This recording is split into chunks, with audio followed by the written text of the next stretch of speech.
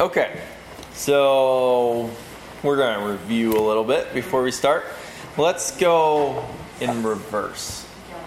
So start where we left off last week. Well, sort of.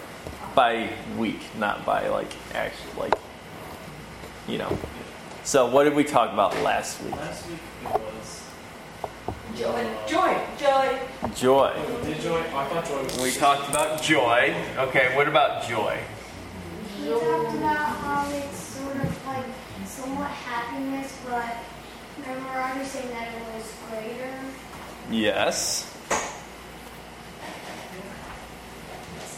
And we talked about people that we got with joy and all that. Yes, we did. We talked Okay. about what joy means and what can give us joy. Okay, what can give you joy? We talked about how sometimes you feel joy when it's the first thing you get in the day and you're drinking. Like, because it tastes better than everything else. I know when you say that. Oh, yes. Yep. But more deeper than that, what can give you joy?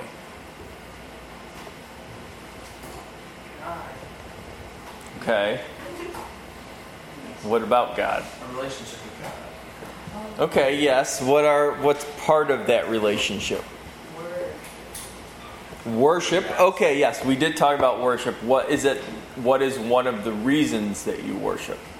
Or what's one of the emotions that you feel when worshiping? Gratitude. Okay, that was one thing that we talked about. I think that's how you spell it. Huh? Close enough. You all know what it is. What else? What else brings you joy in your relationship with God?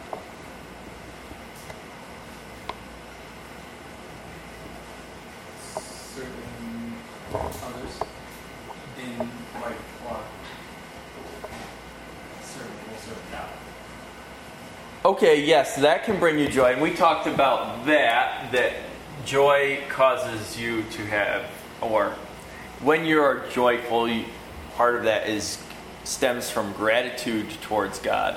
And if you feel grateful for what He's done for you, you want to, besides... Give back what you can. Okay, yeah, so you want to serve God, which leads you to, how do you serve God? Worship. I mean, that is one thing He wants you to do, but what were you made to do besides worship?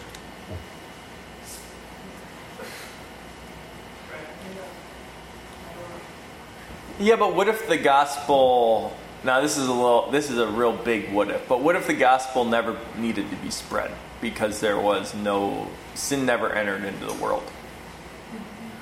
Then we were made Well- to worship God. What else? I want you to think about way, way back at the beginning of the Bible. What else did you do?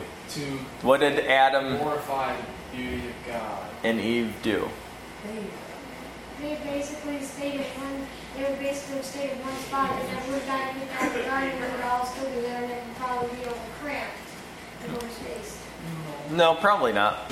Adam and Eve ate Well, that's not what they're Okay. supposed to do. They ate the fruit. What do you have to do if you're eating fruit? What do you have to do to get that fruit? Make it. You'd have to probably jump in and grab it. You have to grow it. You have to cultivate it. Be the branch growing the fruit. You have to water it. Well, at this point, I think we're talking about living. Okay, yes. So what is that? And then what else did they... Now, they didn't eat animals because God didn't give that as a option for them yet. There wasn't that kind of violence in the world. So what else did Adam do?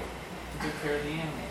Yeah, And he named them all. He named them all. So what are those things? What's a group term for those things that he's doing? I don't know. Responsibility, that's good, because he was given dominion over the earth. Farming. Yes. Broader than that.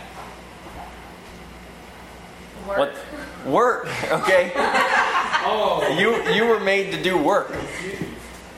Okay? You just look at your body, and it's made to be able to do things. Okay? You have hands, so you can manipulate things. Unique from all other creatures, you have opposable thumbs, and you have... Same for some of raccoons. Raccoons can end up opening doors. Yes, they can, but they're still a little bit different. You have a mind that is creative and that you come up with things that you want to make and build. And so besides worshiping, which that kind of, you could make a correlation between the two, but you are made to work. So back to, do you remember why we were even talking about that? Working? Yeah.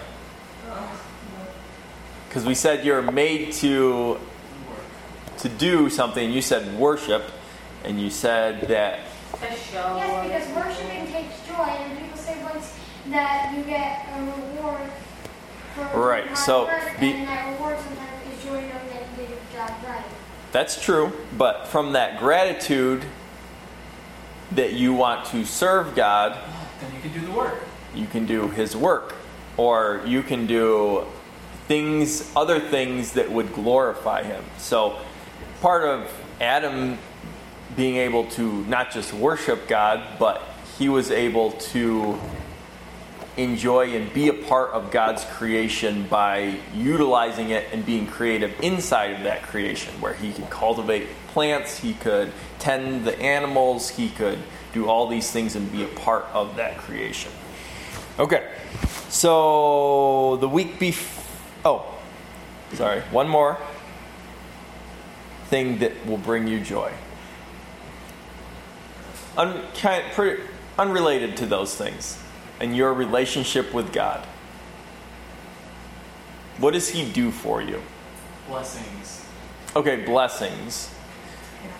What do those blessings, how does He tell you about those blessings? I'm trying to think of how to phrase this without giving it away. How does He tell you that you can receive blessings? God's promises. Okay, promises, right? God's promises. That's another way where we can have joy, is when those promises are fulfilled, and the joy in knowing that God always follows through on His promises and that those things are coming to us. Okay. The week before that, what did we talk about? Joy. Or love. Sorry. You guys are on opposite wavelengths. 2 weeks of joy. Sorry. You're each one for one, okay? So what we did, teeny bit talk about a little bit of joy. That's probably why she said that. We did. Yep. We have talked about how love is really a lot of these other fruits of the Spirit stem from love, and that they're all intertwined. It's hard to have one without the others. So what is love? We talked about that. Okay. Service, right? And how are you a good servant? By having a positive attitude and not going about life. Okay, that's good. A good attitude, a servant's attitude. And then Evan said you put others before yourself. All right, that is good. I want to build on that a little bit more. If you are a good servant, what does that look like in general? I guess I'll start there. Loyalty, that's good. We have one. One master, yes, we talked about that you can only serve one master, which you either serve your flesh, your fleshly desires, whatever, you want it and you want it now, whatever it is, or you serve God and you seek after the things of the Spirit, which are the fruits of the Spirit. What else does a good servant look like? Just in general, as a servant. We don't even have to talk about a servant to God. Hardworking. Thinking one step ahead. Yep, we talked about that. Technically, it was thinking 3 to 2 steps ahead, actually, not one. Yep. Yep, even better. Exact wordings. How about frequency? Always. All the time. Always working. Right. Is it enough to just be a good servant once a week? No. It's enough just to be a good servant whenever you're at an East Shelby event. No. No. Okay. What would you call that frequency aspect? Lazy. What'd you say? Oh, consistent. That's true. Consistency is good. What do you call it if you love someone enough that you are going to marry them? What are you making to them? Yes, Commitment. a commitment. That's it. Abby made a weird face with commitment, but being a committed servant is a good thing. That you have, it is like you have made a decision that I am going to consistently be loyal. Like you guys said, all these words, they all tie into each other. And might that also, since we were talking about commitment with love, that kind of ties back into the other fruits of the Spirit, right? With that, if you are committed, maybe that would go with patience or long suffering. I kind of like the long suffering one. We're not talking about long suffering tonight, but just another little tie in there. So, as you all know, I think you all know, I was in the Army for 4 years. And Abby's shocked, I know. I'm blown away, never heard it before. And for 3 of those years, I was from anywhere from 25 to 42 soldiers and NCOs I had underneath me, where I was directly responsible for them. And it was either once a year or every time you changed your job title, you would get a performance review where your immediate superior would sit down and write.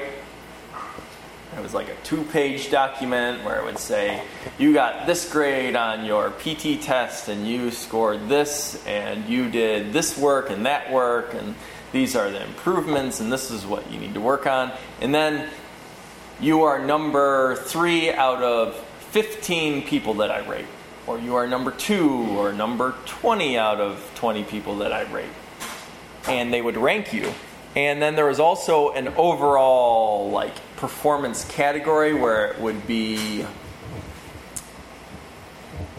excels. Trying to think what the middle one was.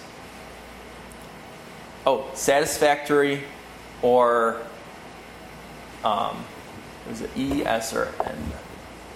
Needs improvement. No, it's not needs improvement. I'm trying to think, but that was essentially what it was. I can't remember what it was, but they had a word. Like unconventional or something like that? No, it's not important though.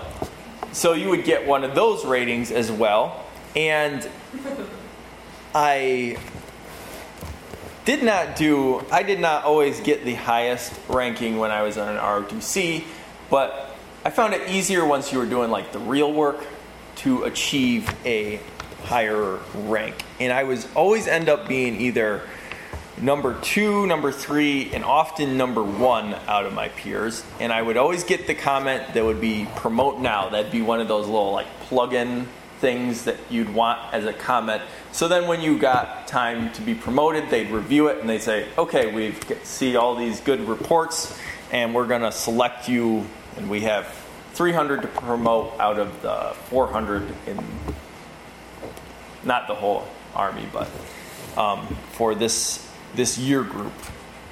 And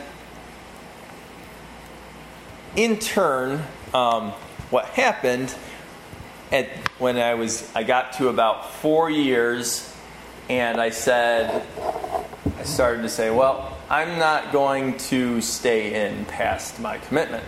I'm going to be done, and I'm going to resign my commission at the end of my 4 years. And my commander and first sergeant heard about this, that was my plan, and I had already even sent in, typed up my letter of resignation along with some paperwork and had started to process it through the admin section. And they came in my office, and it wasn't immediately after, so I didn't know why they were in there, but they came in my office, sat down, both of them across my desk from me, and closed the door. And they had never ever done that before. And I was thinking, this is weird, this can't be good. Whatever is going on, something horrible happened, a soldier died, something bad must have happened. And they said, we hear you want to get out of the Army. And I was like, yep. And they're like, why? And we talked for a while about my reasons behind it and whatnot. And they were like, well, you need to stay. They're like, you are somebody that we want to stay in the Army. And we talked some more, and they were kind of left it at, well, you can do what you want, but you should stay, kind of a thing. And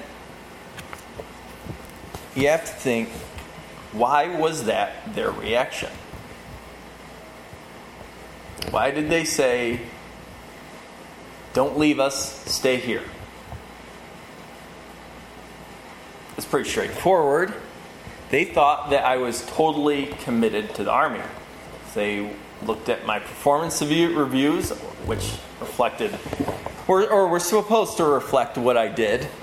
And they said, this is somebody we want to stay in. We want to keep promoting them.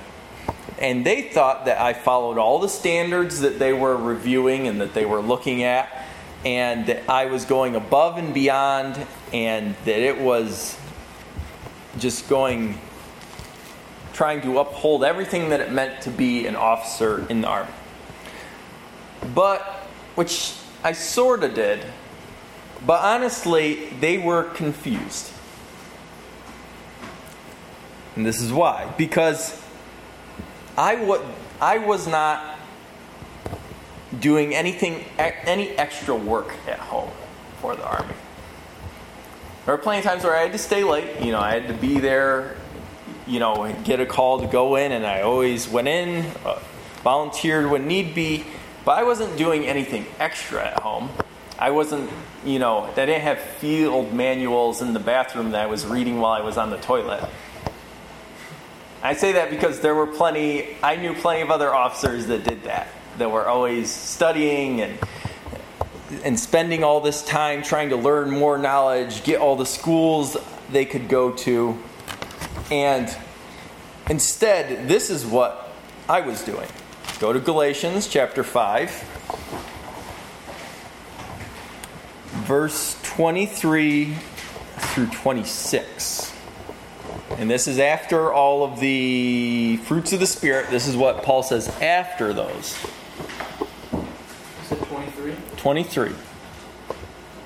Meekness, temperance, against such there is no law.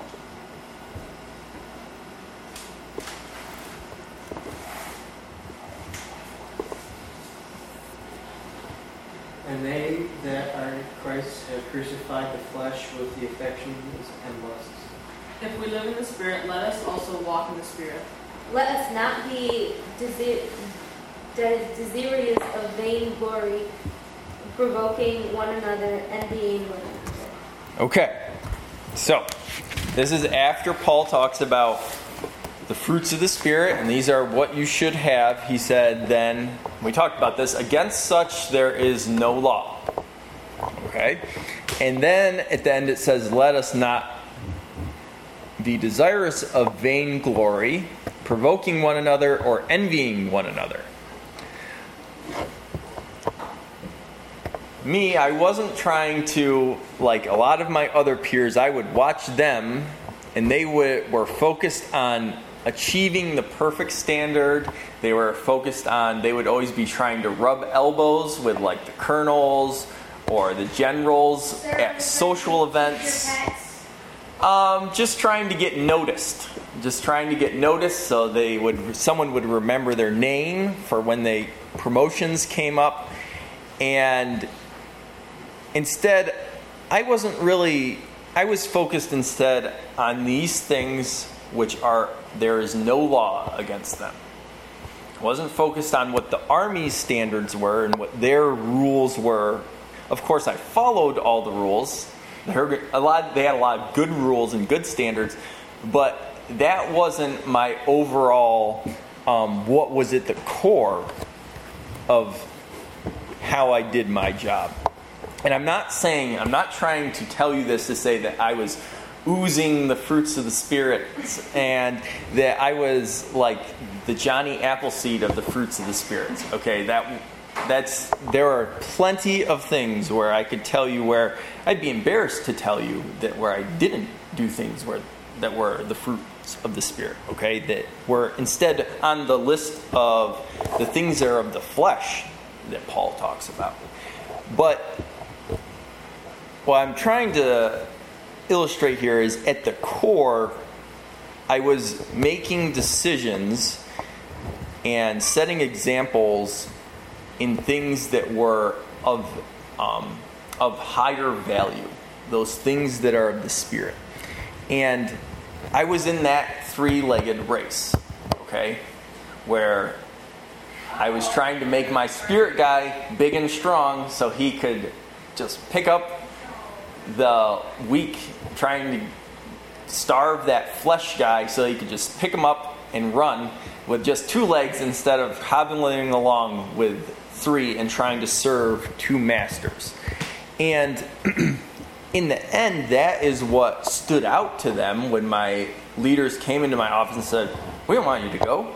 We like how you run your section or your platoon or whatever it is. We don't want you to leave." But they didn't know, I don't think they really knew why they liked the way I did things. Because a lot of times in the Army, the attitude is to just be, not always, but is to be rough and tough, and I'm just going to come in and we're going to make this happen. I'm going to force you to do this. It doesn't matter whether you have to stay way late to get it done because I made a mistake. We're just going to get it done so that we look awesome, and we're going to always win best company or best platoon. Instead, I was having an attitude of I'm going to build a relationship with each of the people who works for me, and we're going to work together on whatever the task is. Yeah, although there's the rank structure there was an attempt to break down that barrier as much as possible to be on the same level and say, hey, we're going to work on this thing together. And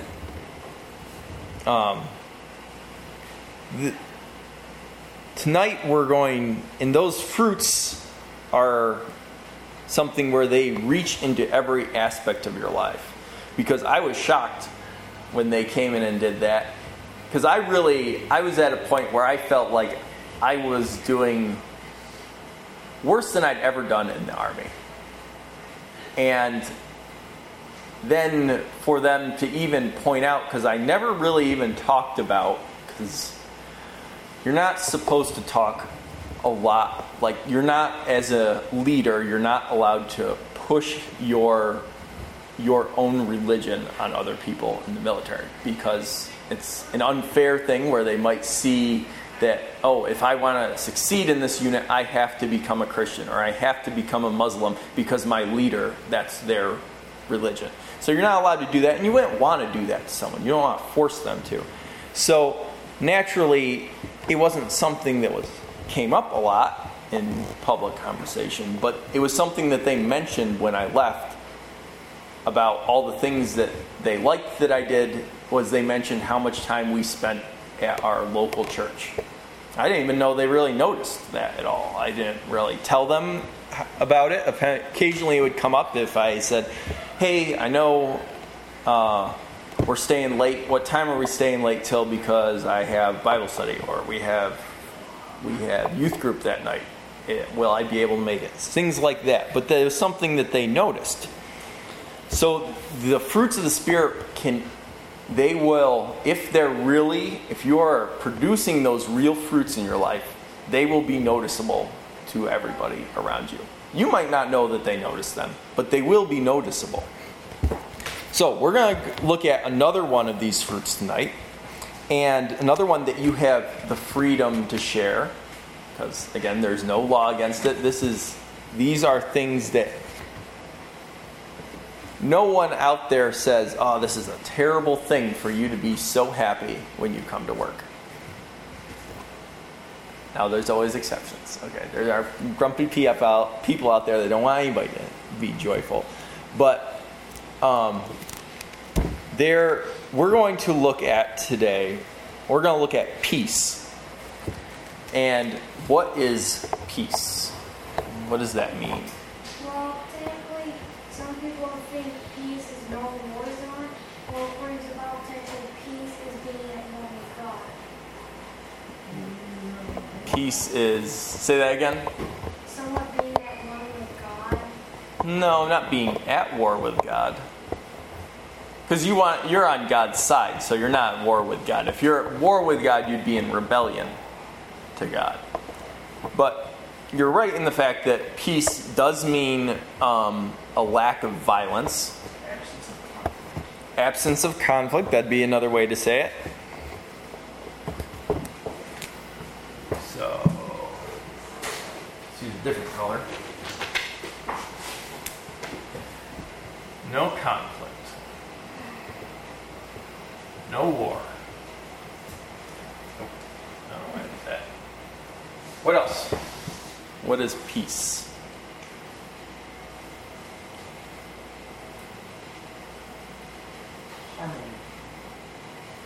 Harmony, okay.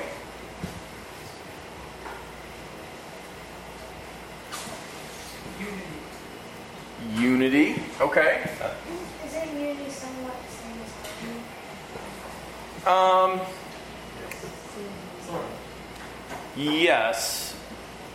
But you could say though that a group has unity in their goals, but they are always at war with each other within that group. So harmony. Have different views, but they always have different views of how they're supposed to be like. Yes. Like how they're supposed to be, let's say, like girls' sports, like getting something on the play, but they all want the same goal. Yes. Right. So harmony is where you all work together seamlessly, smoothly. Think of a piece of music or your instrument is all in harmony. No note is out of tune, kind of thing. Okay, what else about peace? What's peace? Calm, okay. Is there an N on that? No.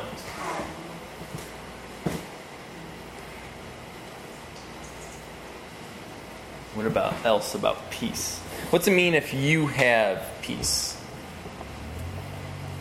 It means that you're somewhat sort of like relaxed and you feel like you will like your environment. And some people would also call that person passiveness sometimes. Passiveness, you said? Yeah, like that's Okay. something like that. I like the relaxed part. You don't have like any like thing like burdening you. Yeah, you're not worried. Okay. So what would be the positive version of war, or the positive attitude on the other side of worry? Stress-free. Okay, that's good. Technically, even that someone that like me sometimes have stress. That's acting what? Sometimes people that are even at peace sometimes have stress. You're right. And that's a bad thing about today is people will say, they'll say, I'm so stressed out, or I have so much stress in my life. But just because there is stress in your life doesn't mean that you have to have a lack of peace. Okay? You can have stress going on, but you don't have to let that affect your attitude about things, or your inner focus, I guess. Okay? Don't let what's going on around us control our emotions, which is not good. Okay? What else about peace?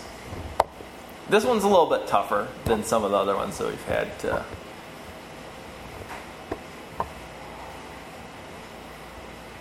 What do you think of when you say that somebody is at peace? Okay. Yeah, like people said, like when my mom died, people said at least now she's at peace with the universe. Okay.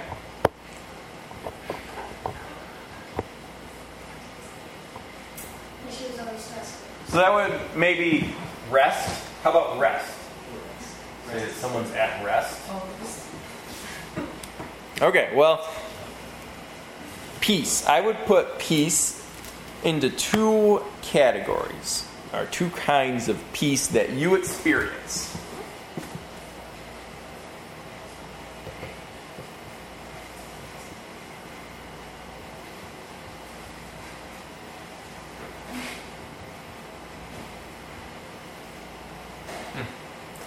All right, and those would be peace that is inside you. Oh, wrong side. Sorry.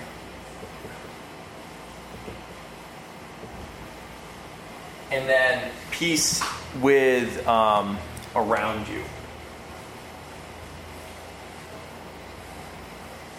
Okay.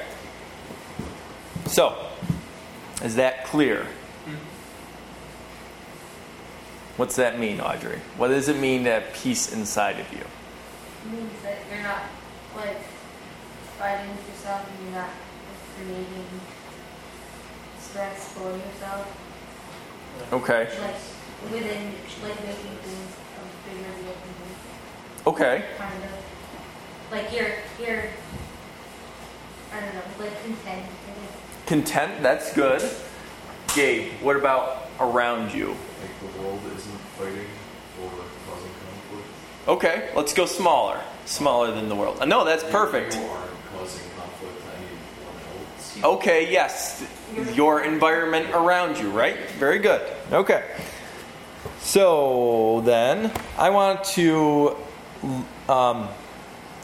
first talk about, so there's a lot of non-peaceful things around us lately, right? Way more than normal. Technically not even me because I used to live in the middle of nowhere. That's Which true. isn't that far from here, actually. That's true, I agree. Not in my neighborhood either, but definitely a lot closer than it is sometimes, right? There's lots of things going on, and It's actually more peaceful now because now there's not that many kidnappings or shootings. shootings are actually up, but Like not where I am, they mostly shoot deer now. Barely Oh. anyone comes out there. right. That would be totally different, right? So, there's a lot of fear that has been going on in this whole year. A whole lot of fear. Fear of sickness. Yes, murder hornets.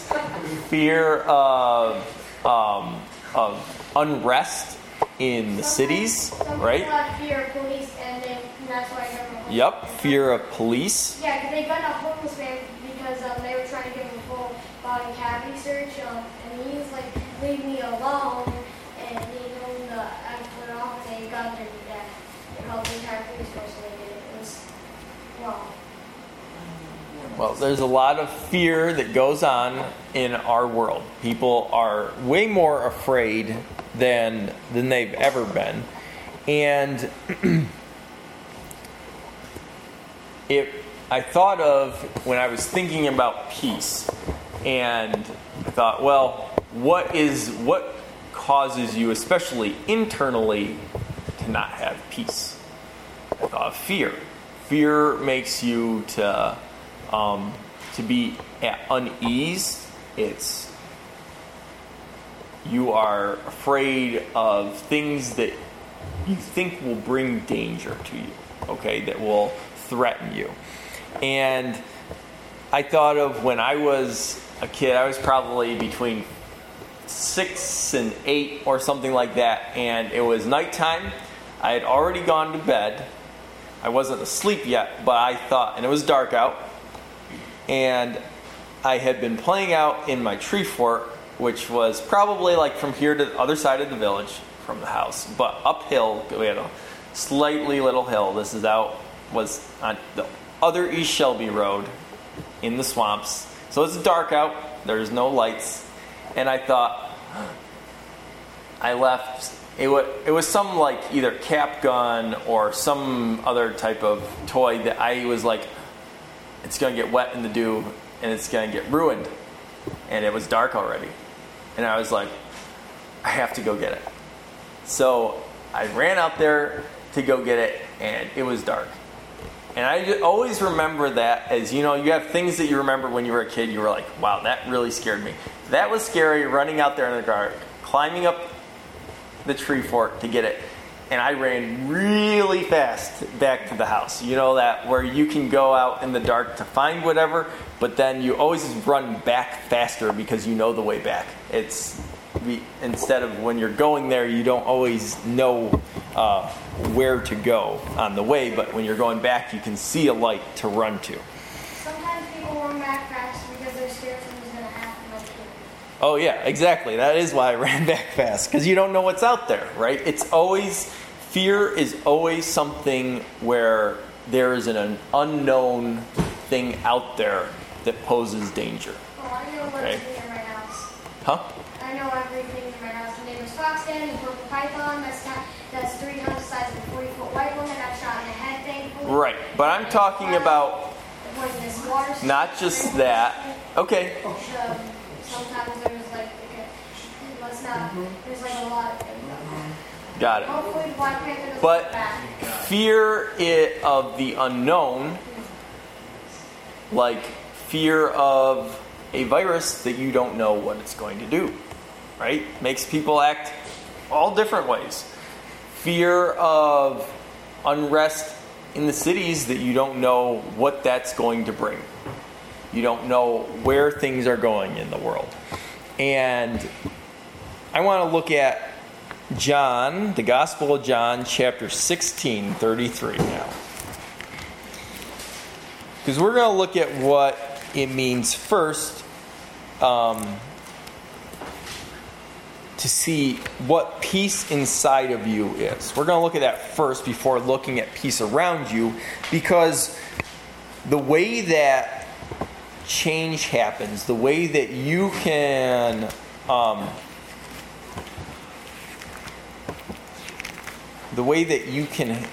have change in your life around you is that it works from the inside out, where God has to change you, who you are first. So 16 verse 33. If somebody could read that. These things I have spoken unto you, that in me ye might have peace. In the world ye shall have tribulation, but be of good cheer. I have overcome the world. Okay, let's look at what this tells us. This is Jesus. He has just told them about how he is sent from God the Father, and that he is here to express God's love to us. And he says, "These things I have spoken unto you, that you might have peace." Okay, that's straightforward. But then what does he tell us that we are going to experience?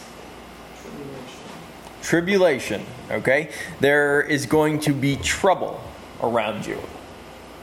So there's no promise of peace around you in that verse. Now, what do you know is going to happen eventually? Huh? Yes. The end times. What? Okay, that's all bad stuff, right? Really bad tribulations, really bad unrest. But what have you? It might not have gotten there yet. But what comes after all of that? After Armageddon? A new earth, right? What? And a 1,000-year reign, millennia. And that's where Jesus is going to come, and he's going to rule the earth and be in charge like a king over the entire earth, and he's going to show us the right way to do things. That's where it talks about the lamb will lay down with the lion, and the child will play on the snake's hole. On the snake's little hole in the ground, the kid will be able to take the snake out when it comes out, they'll be able to play with the snake, and it specifically talks about an adder, which is a poisonous snake. The kid's not going to have to worry about that because everything's going to be right in the world. So there is an eventual peace that is promised, but he's saying until I come back and I set everything right, it's going to be chaos. There's going to be tribulations that you're going to have to deal with. So no peace there, but he did just say at the beginning what? At the beginning of that verse. That you might have peace through him. Okay? And then he says, I have overcome the world. What's that mean, Gabe? That he is already ruling over the world, but not. I don't know. Okay, yes, no, you're right. You're on the right track. Audrey? That even though all the trouble and stuff is happening, he already has a way to take care of it. Okay, what is that way?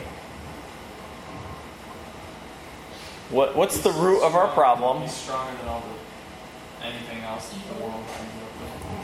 Evil. Okay, but what's the real root of our problem? Nope. Sin. Okay, right. And if he overcame the world, which is representative of sin, what's that mean?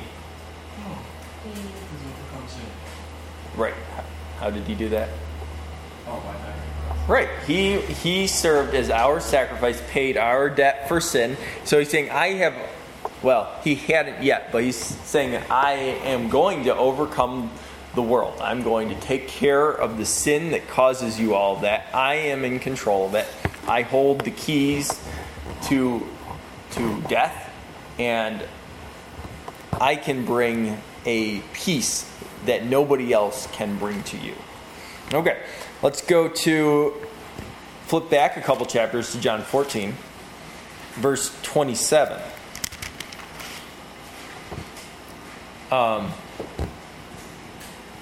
Yes, let's read that.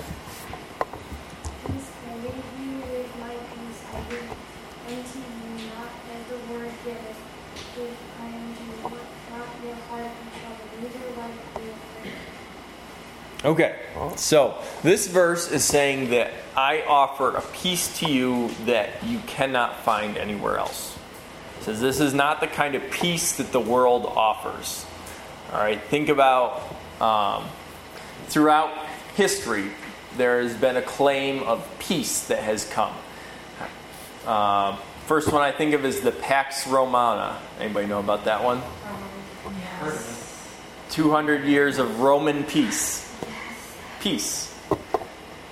During that time, that's when Jesus came. Was it very peaceful in Jerusalem with the Romans there? No. Nah, not really. It's sort of peace. There aren't other countries that are coming and smashing Israel, but they still are under the oppression of Rome, paying them taxes and dealing with them, slaughtering pigs on their idol just to get back at them. Or did I say idol? I meant on their altar. Sorry. And then we look at what did they say about World War II? Anybody know? At the end of it. There was peace and war. It was the war to End all wars. the war to end all wars. They thought that was it. There would never be a world war again. We'll see. We'll see, right? But there's been a lot of little wars since then, right? Some little, some not so little. A whole lot of violence going on throughout the world. So much so that you know that we haven't been in a war since World War II, the United States. We just promote people in other people's wars. Well, we just don't officially declare war. We just call it a conflict. Oh. Yeah. Yeah. That way they say that the tiny battle was the Yeah. revolution. The Korean War, even though it's called a war, is a conflict.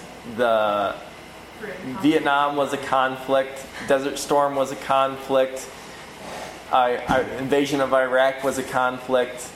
Afghanistan was a conflict. It's just a way to say, yeah, we're never in war, but we're really always warring. And I'm not trying to say that any of those are inherently bad wars or anything, but just pointing out that there is not peace, okay? It's not a peace that is going on. But Jesus is saying, when my peace comes, it'll be real, the peace that's on the outside. But not only that, but you can have a real peace now inside of you. He can give you a real peace now. So, how do you get this peace inside of you? Let's go to Philippians chapter 4. After Galatians and verses 6 and 7. We're going to look at. Chapter 4. Yes. Be careful for nothing, but in everything by prayer and supplication with thanksgiving let your requests be made known unto God. And the peace of God, which passeth all understanding, shall keep your hearts and minds through Christ Jesus. Okay. What's that first part of verse 6 mean? Be careful for nothing. Don't worry. Okay, you're right. Don't worry. It's a little bit, the King James is a little bit weird because be careful for nothing kind of sounds like, you don't have to worry about anything. Just go ride your motorbike off the cliff and gotta make sure you make it down safe. It's not that kind of be careful for nothing. Don't just go doing wild things or doing things flippantly and just think that everything will be all right in the end. What it really means is what Evan says don't worry. Don't be worrying about things in the future that you really have no idea if it's going to happen or not.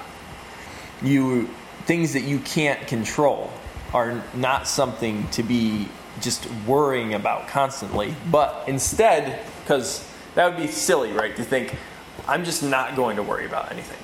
I'm not worried about this big, test coming up, my final. I'm not worrying. That's not going to work. Or if whatever else might come along, even bigger things in your life, to say, I'm just not going to worry about it. Instead, he says, just by saying you're not going to worry about it, thinking about not worrying it, it's like a null point. You're already thinking about it, right? So he says to do what instead? Pray. And another thing, in your prayer, it's right there. Be thankful, okay. Right, we talked about that.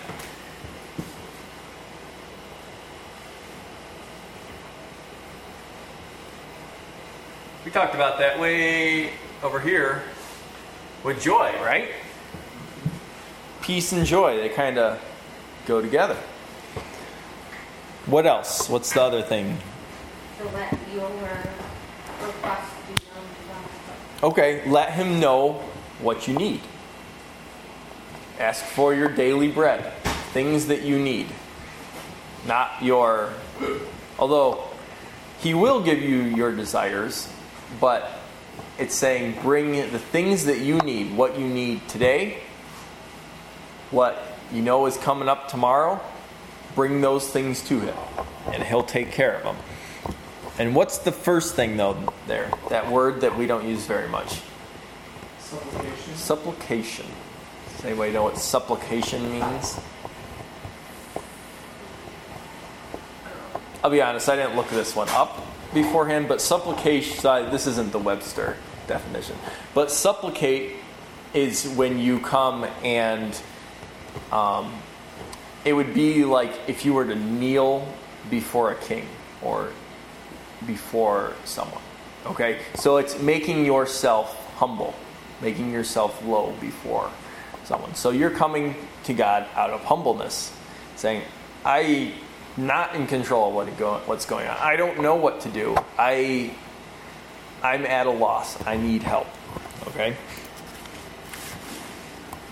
And then he says, once you've done that the peace of God, which passes all understanding, shall keep your hearts and mind through Jesus Christ. So it's going to bring a peace that you don't even understand why you have it.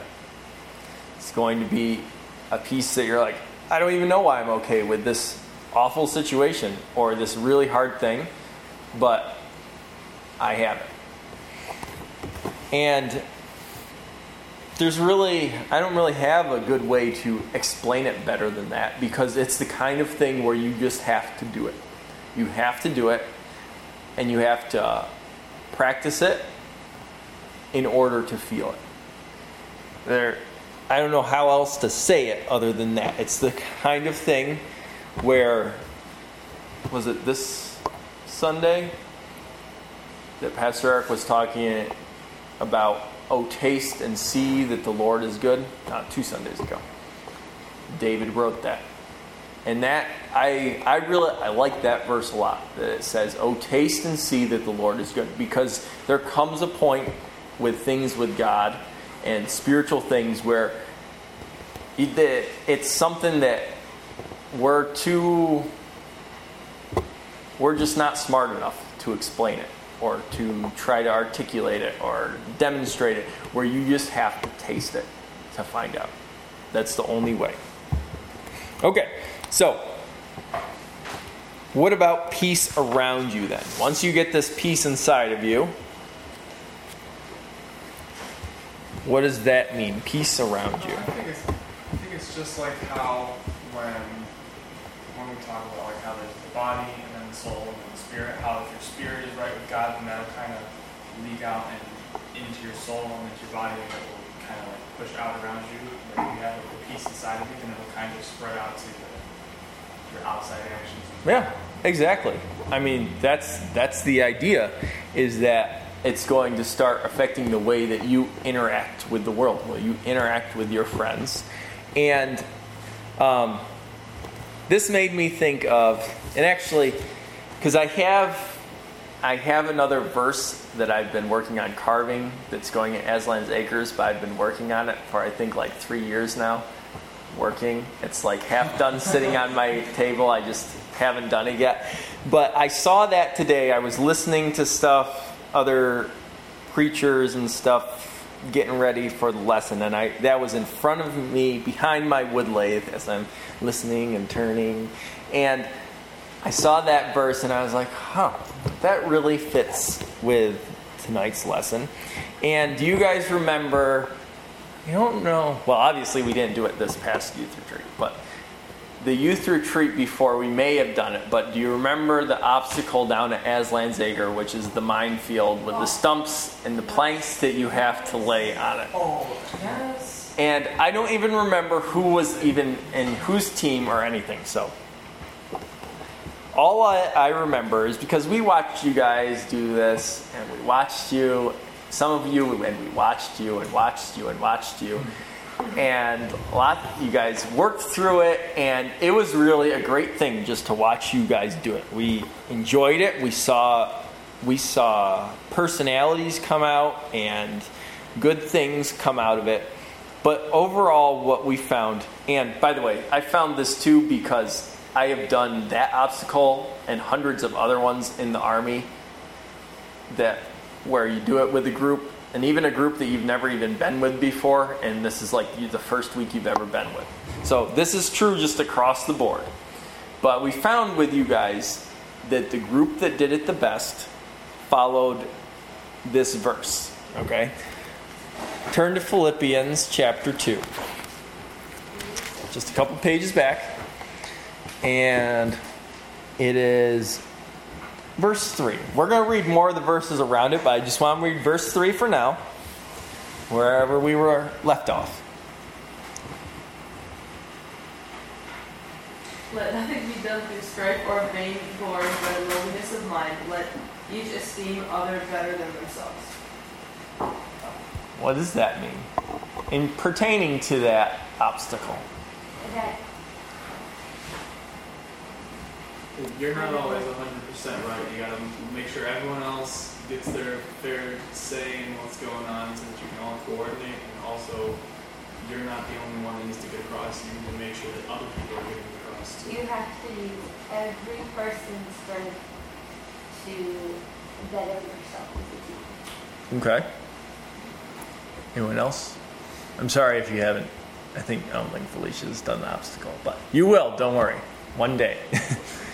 So, the core of this verse, and by the way, when I get this verse done, that's where it's going, is at the obstacle. Wow. It is. It's a good one. And it's not just you guys, because I have seen a lot of adult teams struggle with this. It's something that everybody struggles with. But this verse talks about that you're not doing it for your own pride or your own glory or look at how great I am, or even a little bit of I have a really good idea if everyone would just listen to me. Even one of those things. Instead, it says we're not going to fight about things, but instead everyone's going to have a lowly mind. That I'm here to serve everybody else on the team. I'm here to accomplish our goal, and it doesn't matter what I have, what task I'm going to do. So someone like teamwork. Yeah, it's teamwork, but kind of spelling out a little bit more, okay? Kind of pinpointing the things that we struggle with, and that is really, it's talking about pride in the end, but it talks about it on the flip side, which is the positive side, that you put others before yourself. And that's how, as a group, as a church, as a youth group, that you have peace within the group. Is that everybody, it's like the body of Christ, right? That everybody has talents, everybody has gifts, everybody has jobs, and you work together to do it. And when you have that servant attitude, then there is a love between all of you, right? There comes love. And then you're going to have peace and you're going to have joy in the things that you're doing and doing work that you are created to do. So I want to read now verse 1 through 8 quick, because there's more around this verse that really just speaks to the fruits of the Spirit. Go ahead. if there be therefore any conclusion in Christ, if any comfort of love, if any fellowship of the Spirit, if any Bowels. of mercies, Fulfill ye my joy, that ye be like-minded, having the same love, being of one accord, of one mind. Let nothing be done through strife or vain, but in lowliness of mind, let each esteem other better than themselves. Look not every man on his own things, but every man also on the things of others. Let this mind be in you, which was also in Christ Jesus. Who, being in the form of God, thought it not robbery to be equal with God, but made himself of no reputation, and took upon him the form of a servant, and was made in the likeness of man. And being found in fashion as a man, he humbled himself, and became obedient unto death, even the death of the cross. Okay. So, Paul is drawing a direct line with all the fruits of the Spirit to Jesus. It doesn't say that directly, but all the things that he's talking about, many of them are fruits of the Spirit here. They being a servant or being humbling himself. That ties back to the meekness. Okay, thank you. And it is pointing to us that Jesus is our example of how to act. And that when we follow his example of putting others ahead of ourselves, then things are going to be much better. You're going to have joy, you're going to have love, you're going to have a peace around you. One last thing. This is just a story because it is so nice to come and be here with you guys. It's so nice to come here and be with the church because things are different here than are out in the world. A lot of times. And I don't just mean this 2020 year. I mean in general. Okay? In general, even before this. I recently heard this guy, Michael Ramsden, was giving a talk. He's an apologist, an evangelist, and he was friends with Nabil Qureshi, who we did the book about. And he also himself was a Muslim before he became a Christian. But this is unrelated to that, just so you know who he is. He shared an experience that he had a few years back.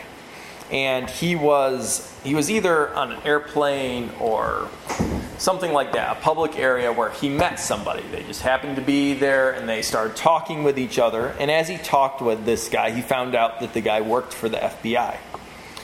And he asked him, "Oh, well, what do you do in the FBI?" And he says, "Well, I work on a spiritual direction team."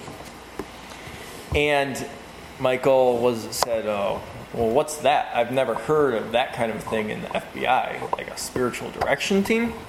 And he said, "Well, the FBI has been studying their employees, keeping records of them for quite a few years now, and they started keeping records of times when they meet with, like when they have a review, or if they meet with, I think it was with their therapists. I don't know how that works with HIPAA, and they said, we started to keep records of that and kind of paying attention to people's emotional side of their life and how they deal with situations in their work, because they deal with crazy stuff, right? FBI deals with murders. They deal with human trafficking. They deal with child pornography. They deal with like crazy stuff out there. They see the worst of the worst. And he says we've started paying attention to how they deal with these everyday situations because we are losing all of our good agents and employees as they progress. After a while, they say, I can't take this job anymore. The horrible things that I'm seeing every day, it grates on me, it wears on me, I can't handle it anymore. So they quit. And they said, by the time we get to the top, we lose so many good people who are good at their job, but can't handle it emotionally. And they're gone. Yeah, because sometimes somebody gets that quit and all that. It's because most of the time they know people, and sometimes they get problems like nightmares, not right. Exactly. So he said, what the FBI did was they brought in me, and I'm a rabbi. He said they brought in a Christian, they brought in Muslim, Buddhist, they brought in all these different people that are well learned in different faiths on the spiritual board, and we've been reviewing this information, and they determined that the problem of why we're losing all these good employees and the ones who actually make it, the difference between those people is the people who stick it out to the end are part of some religious group. And they didn't single it out and say just the Christians make it, or just the Jews make it, or just the Buddhists. But in general, they are part of a religious group. And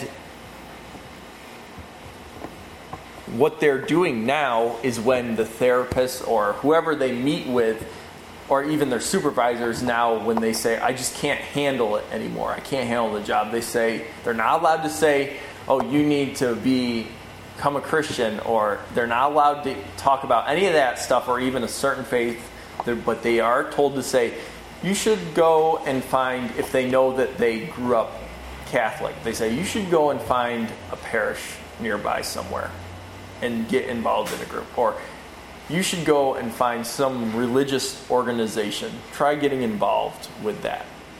Because they found that that's the only thing that helps them deal with these terrible things in their life. With the conflict, with the unrest, with that whole list that Paul gives in Galatians of the lusts of the flesh. That's the only thing that helps them deal with it. Otherwise, they have to quit in the end. And we have a huge problem in our country, probably in the world, but that people have left, have turned their back, rebelled against God. They don't want anything to do with God. They say, that's not true, it's stupid, it's oppressive, all sorts of reasons. But then when they do, and they get down and they say, why is this happening? It comes back to because God is not in their life. That's what it comes back to. The science, the research, right there in that one anecdotal proves it. So, I say all that to say that if you want to, just besides life, having eternal life, obviously that's wonderful. But if you want to be able to deal with life just on an everyday basis, if you want to be satisfied with your life, if you want to find joy and peace and love in it, you have got to build a relationship with God, because that's where it's going to come from in the end. All right, thank you very much.